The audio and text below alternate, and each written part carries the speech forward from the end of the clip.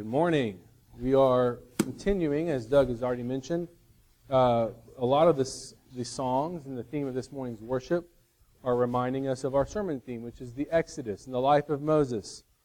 And this morning it's going to be a little bit different in that the reading and what we're talking about aren't exactly the same thing, because the reading would have to be about 4 different chapters, 7 through 10.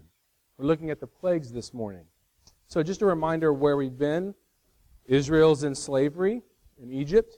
Moses is born and miraculously saved by God, rescued, grows up in the house of Pharaoh, then decides to go out and take care of his people and kills an Egyptian, and it doesn't make the Hebrews happy or the Egyptians happy, so he flees to Midian, where he lives, and for 40 years finds his wife and has children, and thinks that's kind of how it's going to go, and then God shows up in the burning bush.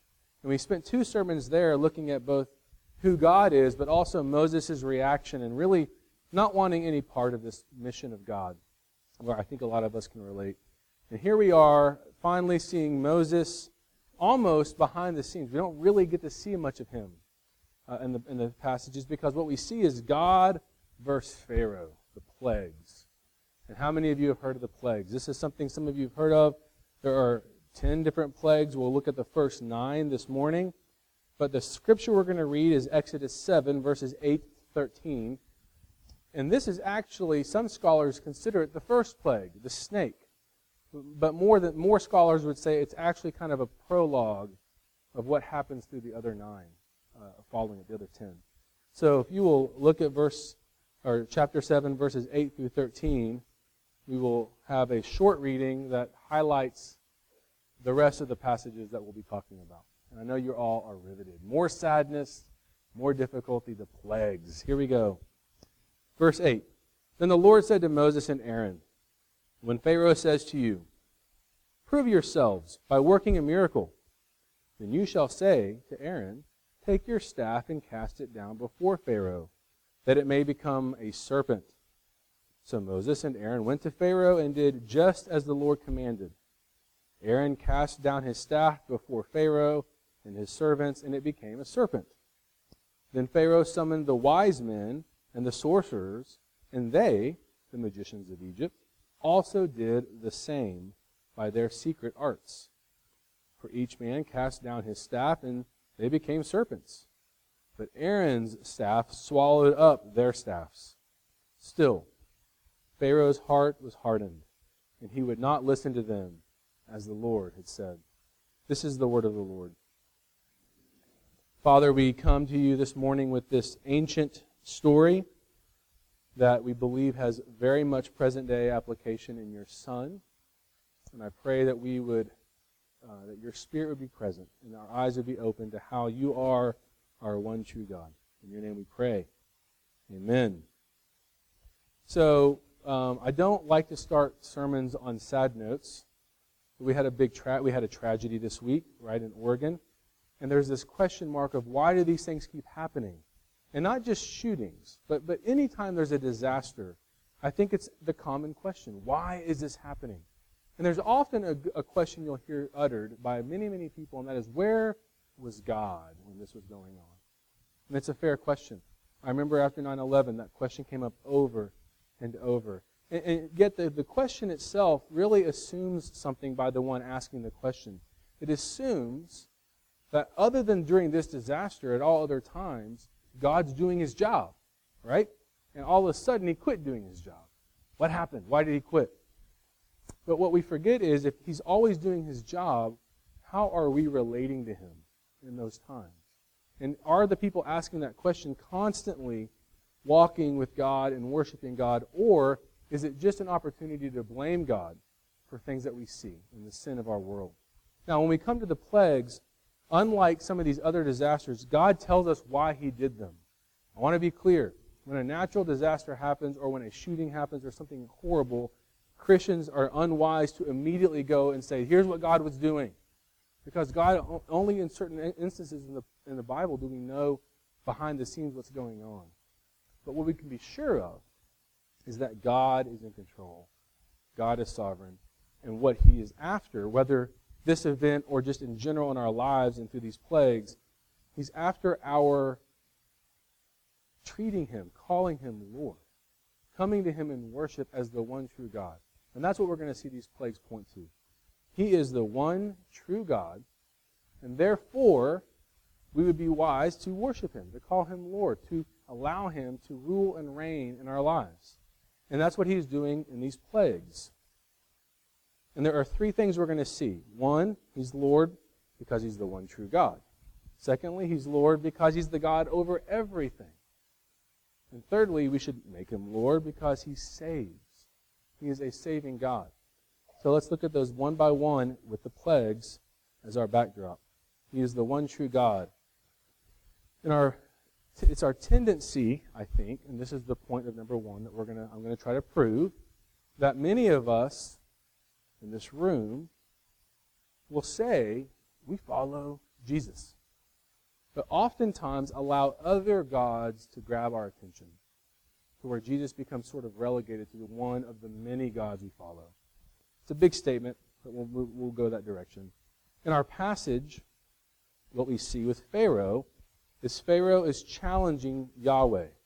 And it's really interesting in the plagues, it really is sort of this head-to-head competition between the God of the universe versus the gods of Egypt, sort of spearheaded through and by Pharaoh. And in some ways, Pharaoh is like a type of Satan. He's a real person. We believe he really existed and walked and breathed. But he also really did represent Satan, sort of opposing God. And what he does is, in this passage we're looking at, which you see throughout all the plagues, is he looks at Moses and Aaron and says, prove it. Prove it. And if you go back to chapter 5, we talked about this last week, where they failed, where the miracles didn't happen and where Pharaoh did not let the people go. He says, who is the Lord, that I should obey his voice and let Israel go? Who is the Lord? I think that's a question a lot of us ask. We ask, who is the Lord? And so the plagues are God saying, I'll show you who the Lord is, right? And so what happens in this story and in many of the plagues is Moses and Aaron perform the thing, and then what does Pharaoh do? He says, watch this, and he calls up his magicians, his secret priests, right? They show up, and they do the same thing, right? It's interesting because when you think about it, at times I've heard people say, how did they do the same trick? Well, if you study the plagues, there's 10. This doesn't count, right? The snake thing we're looking at is sort of the prologue. It's not an actual plague. There are 10 plagues ending with the Passover. That's the next sermon. Yay. 1 through 9 are what we're looking at today, and only the first 2 can the magicians replicate. That's important, right? What's the first one? The water turning to blood. Now, you could spend a lot of time going, how did they replicate it? If Moses and Aaron turned all the water into blood, what water was left for them to show they could do it? And most scholars are not trying to argue they didn't really do the tricks, but I do. I kind of, they couldn't have really done the tricks, you know? So I don't know. I don't know the answer, but there couldn't have been a whole lot of water left for them to turn to blood, right? Maybe like a cup left in Pharaoh's house. I don't know. But I do know this. In verse 19 of chapter 8, when they can't turn the gnats, the dirt into gnats, third plague, in verse 19 they finally say, this is the finger of God. They confess. This is God. I can't do it anymore. What's important about that? Well, remember in James, you say you believe in one God, big deal. Even the demons believe in one God and they shudder. Why do I say that? We're going sadder. Doug, we're going to continue this sad theme. We are idolaters. And oftentimes we find comfort in the fact that we say, I believe in the one true God with our mouth. But with our lifestyle, with our hearts, we really do worship an entire plethora of gods. So why all these plagues? Why did God not just show up and say, I will show you I'm God, and I will wipe you all out, and we'll get the Israelites out and we'll move on? Why does he do that? Why does he take his time through all these plagues? We see it in chapter 9, verse 16, where he says, for this purpose I have raised you up. He's talking to Pharaoh, so that my name may be proclaimed in all the earth. So the reasons for the plagues, God will be known. And that reminds us of a passage in Acts. Paul is going before the Areopagus. Many of you are familiar with this passage. And it's full of Stoics and Epicurean philosophers worshiping any and every idol god they could think of. And what does Paul do? He says, today I will talk about this one God you have called the unknown God. Right? And he picks it up and he says, I want to talk to you about this unknown God. What therefore you worship as unknown, I proclaim to you. The God who made the world and everything in it, being Lord in heaven and earth, does not live in temples made by man. Nor is he served by human hands as though he needed anything, since he himself gives to all mankind life and breath and everything. And he made from one man every nation of mankind to live on the face of the earth, having determined allotted periods and boundaries of their dwelling place. And he goes on to explain that the offspring of God ought not to think that God is a divine being. And he starts to share the gospel, right? And he says, because he has fixed a day in which he will judge the world, the one true God, he has appointed a man. And of this he has given assurance to all, raising him from the dead. And he's pointing to Christ. So Paul is saying, what is this one true God you worship? It is Jesus. They didn't believe it at first, right? But then they repent. They hear the gospel. And the question is, this morning, as we look at these plagues, and we see all of these crazy things that we're going to look at in a moment, Pharaoh is watching miracle after miracle, and he's saying, I still don't believe, and his heart is hardening. Right? And I guess the question is your heart doing the same thing in your life, in your daily life? You're going about your business as problems arise, as fears come in, as successes happen. Is God whom you rejoice in? Is God whom you cry out to? Is he the one true God of your life? Or are you, and me, and I know I'm guilty of this all the time, looking to other things to bring the satisfaction and the answers that we need for our daily life? There's a quote. It's often helpful to read the quote on the front. Sometimes I give it a lot of thought. St. John of the Cross says this: the soul of the covetous is far removed from God as far as his memory, understanding, and will are concerned. In other words, the person who's coveting's memory, understanding, and will are often far from God. He forgets God as though he were not his God, owing to the fact that he has fashioned for himself a god of mammon, which is another word for money, and of temporal possessions. And so, here's the point. God, the Lord, is the one true God, and he wants us to follow him, not just so he has some sort of sick, grand audience, but because that's the way you and I are made. And point 2 is going to point to this. What we're going to see as we move into the fact he's the Lord over all of nature is it's like these plagues. He's saying, I want to rescue you from the stuff you're turning to instead of me.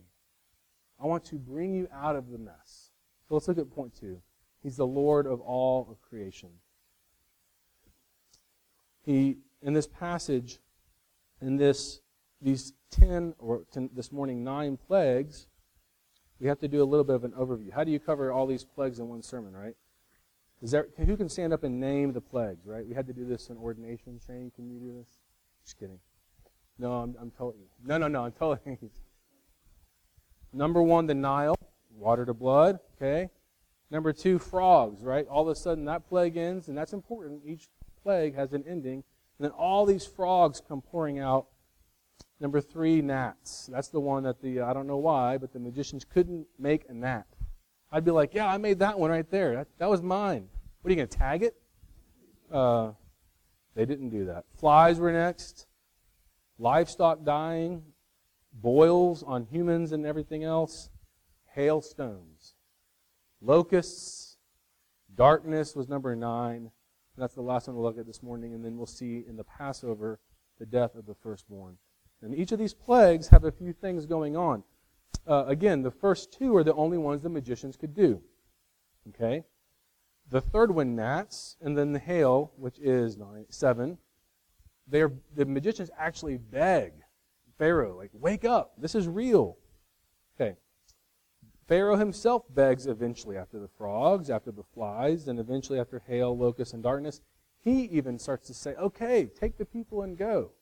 And if you read through those chapters, you'll see he doesn't ever say it fully, like, take everybody. It starts off with just take the adults, then eventually, you can go a little ways, don't take the livestock. And so even though he capitulates, he's not quite sure he wants to let everyone go. And then with every plague, there's an aspect of Pharaoh's heart being hardened. And the first one, there's three ways his heart is depicted as being hardened. Initially, he hardens his heart. Okay?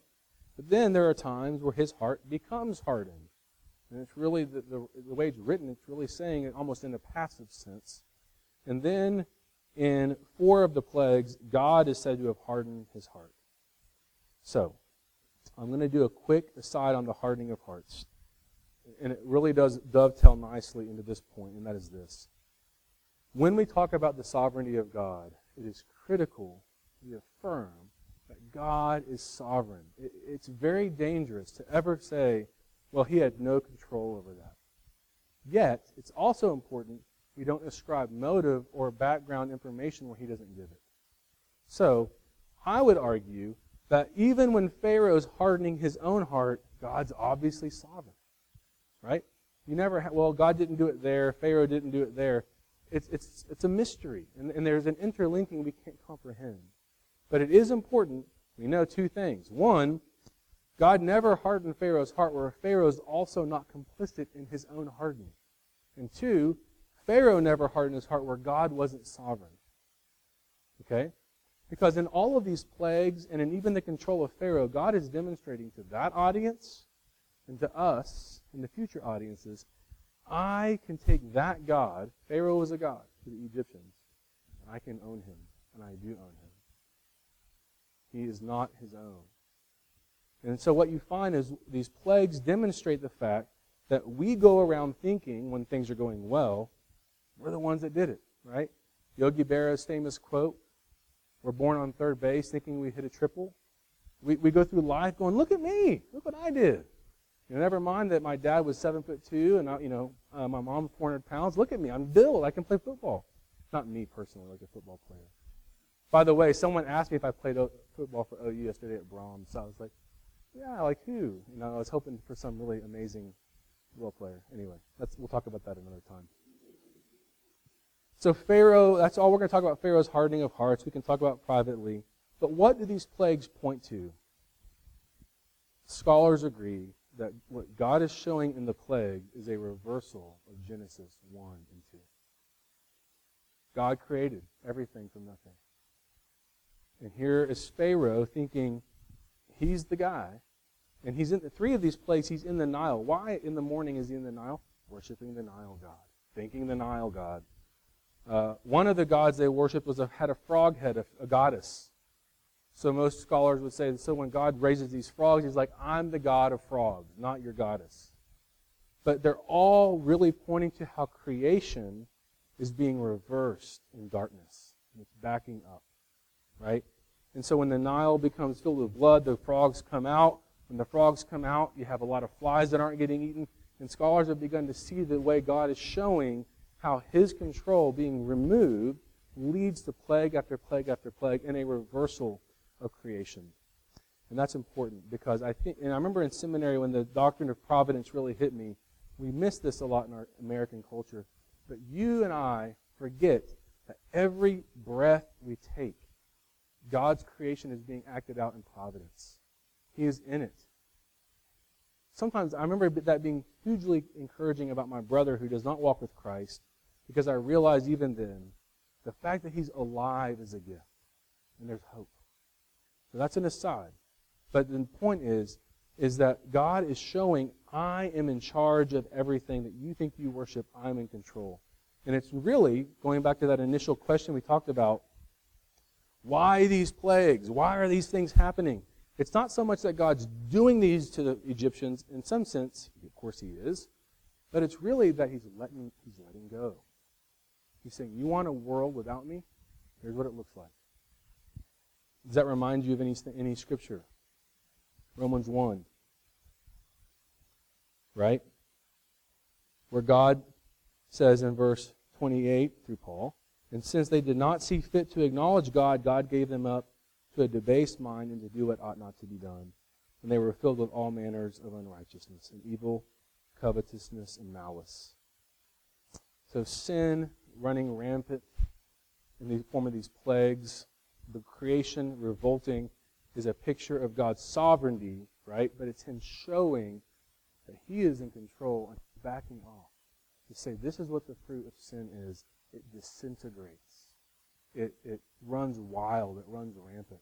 And what we find is even we are modern people and we want connections to everything, but the reality is we'll never grasp through science, unfortunately, we'll never understand how God is completely in control.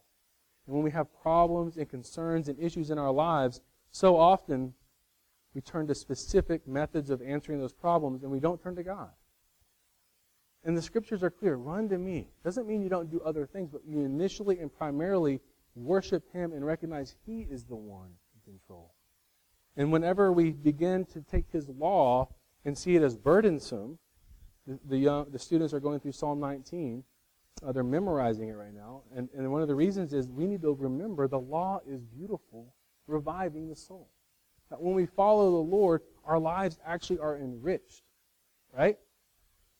If you follow, I don't know if anyone, I don't ever post on Facebook, but I did post this article this week, and that's not for any real reason. I just am really bad at it. So don't go, wow, Ryan doesn't think you should post on Facebook. You're welcome to post on Facebook. I read your post. I just don't do it very often. Check this. This is a New York Times article. Stop Googling Let's Talk. Read this. It's a good one. It's on you can follow me. Or not follow. You don't follow on Facebook. You friend. See? That's why I don't post. College students tell me, the author says, they know how to look someone in the eye and type on their phones at the same time. Their split attention undetected.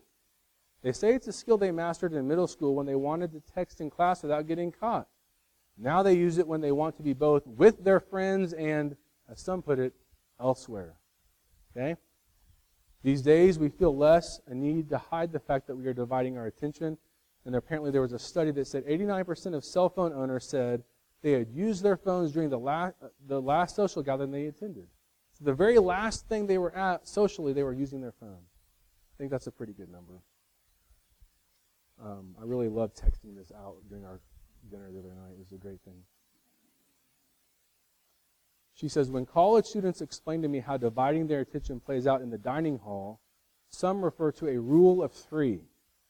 In a conversation about 5 or 6 people at dinner, you have to check that 3 people are paying attention, heads are up, before you give yourself permission to look down at your phone. So the conversation proceeds, but with different people with their heads up, right? Now look at all the college students going, oh, we've been busted. They're like, 3? I thought it was 2. Young people spoke to me enthusiastically about the good things that flow from life lived by the rule of 3, which you can follow not only during meals, but all the time. First of all, there is magic, the magic of always being available elsewhere. You can put your attention wherever and wherever you want it to be. You can always be heard. You never have to be bored. That's the young people. But listen to this 15-year-old person. She said she hated when she went to dinner with her dad, and he would always Google facts. So adults, I do that. Let me look that one up real quick. Google that, interrupt the conversation. Or the 15-year-old boy that told her he wanted someday to raise a family not the way his parents are raising him, with phones, out during meals, and in the park and during school sporting events. But here's what got me. But the way his parents think they are raising him. Did you hear that? He doesn't want to raise his kids the way they are raising him, with phones out all the time, but the way they think they're raising him, which would be with no phones at meals and plentiful family conversations. Why did that get to me? Because A, the parents know it's not good to have our phones out during a mealtime, for example. I'm not trying to cast a whole bunch of new laws, by the way. This is an illustration. But what the parents thought was a good idea, they completely broke, right? And here's this kid who's like, why are they breaking that rule? How are they breaking it? They're letting him be on his phone during meal times and at the park and whenever. But he thinks this is wrong, and when I'm older, I'm going to raise my kids the way they think they're raising me. What's it show? Our hearts are hardened. Right? We know that's not healthy. We know things are bad for us. We know that there's disintegration in the way we live our lives, but our hearts don't care. Right? So in so many ways, we really do emulate.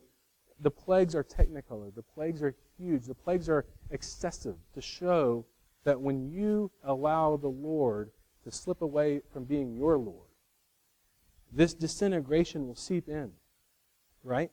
It will happen. And it happens in many other ways. In relationships, where we don't ask for forgiveness, where we don't forgive other people. Right? Diet and exercise. The number one epidemic in America, obesity. We all know how that happens. Right? There's just so many more. You could come visit with me, and I would tell you 82 things I'm doing wrong. If I did that better, life would go better. But I do it.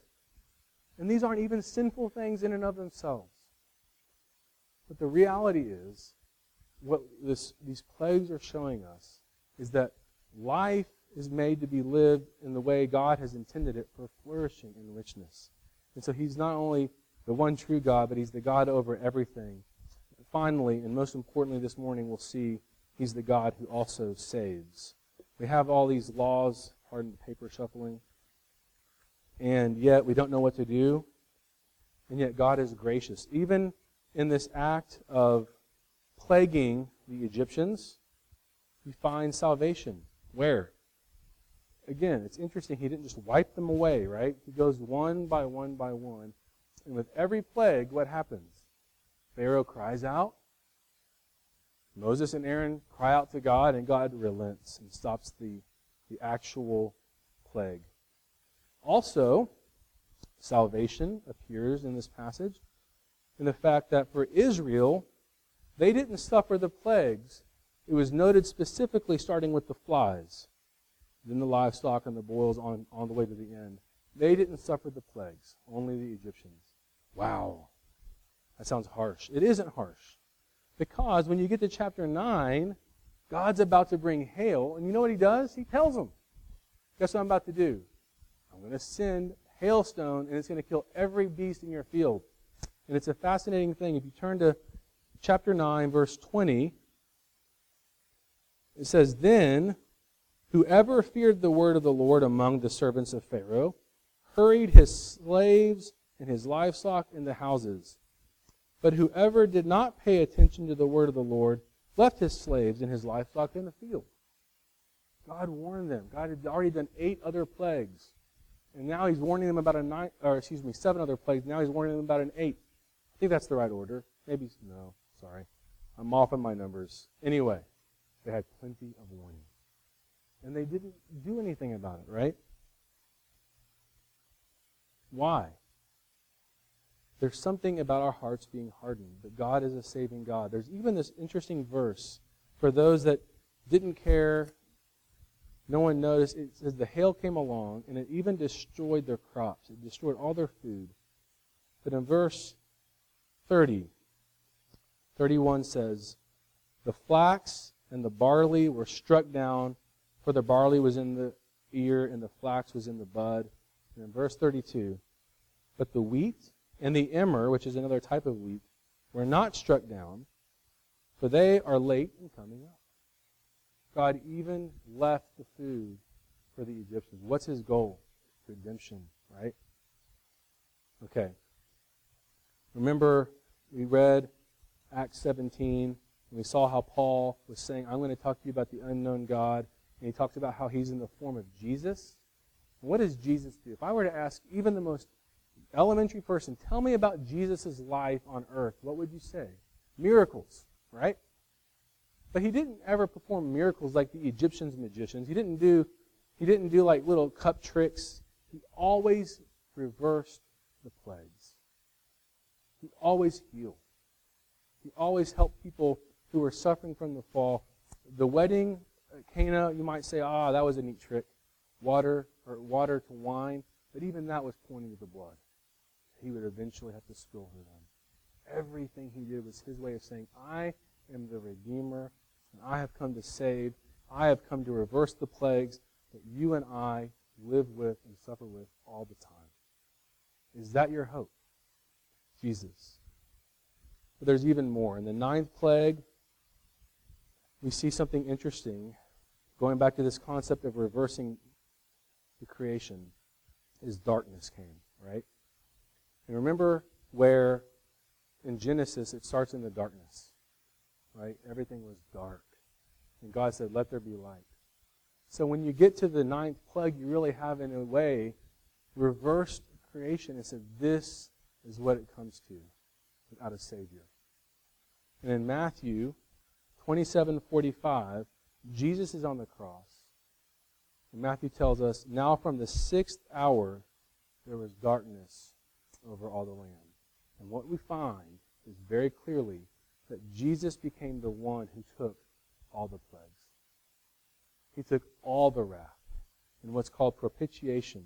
And he became the one bearing the entire weight of all the world. Right? He takes these plagues on so that we might have life and freedom and hope and movement. Is that your view this morning? Have you, if you're here and you're not a Christian, is that your view of Jesus? If you're here and you're not a Christian, sometimes it's because you just can't believe the truth of the statements of the Bible, but often it's because he doesn't look beautiful to you. And I want to proclaim that he is beautiful, that he would take away your sin. He would take away your plague. He would take it on himself that you may have newness of life. And for those of us, and I think most of us here would say, no, we're Christians. That's not who we are. We believe in Jesus. We believe he's the Son of God. We've received him into our hearts. We walk with him. But isn't it true that we so often treat him like just another idol in the pantry? I mean, how do you respond the moment you get bad news? What I often do is I think, how can I fix this? What steps can I take? I ruminate on all the ways I'm going to fix my problem. Do you do that? With anxiety and fear. And Jesus says, my yoke is easy. My burden is light. And I hear that and I go, I'm afraid. I'm afraid of trusting you that much. Right? Have you given him everything? A couple of specific applications. Relationships. If there's a person that you have not forgiven, okay, you are disintegrating. Because your anger and your bitterness is defiling you. You think if you forgive them, it's too easy. But the person that's dying is you. And Jesus says, I'm the judge. I'll take the sin. You can forgive. Even if that person has no idea, even if that person would never say they're sorry, or even if nothing this side of heaven could ever reverse the harm and the pain they've done, I'm the one that took the pain. You can forgive. You can have freedom again. Right? If you struggle with addiction, if you struggle with sin, any kind that it's something you're hiding, you're going after that thing, that substance, that behavior, because you don't fully believe God is enough in Christ. And Jesus is saying, I am enough. You can cast that on me. Don't tarry until you're better.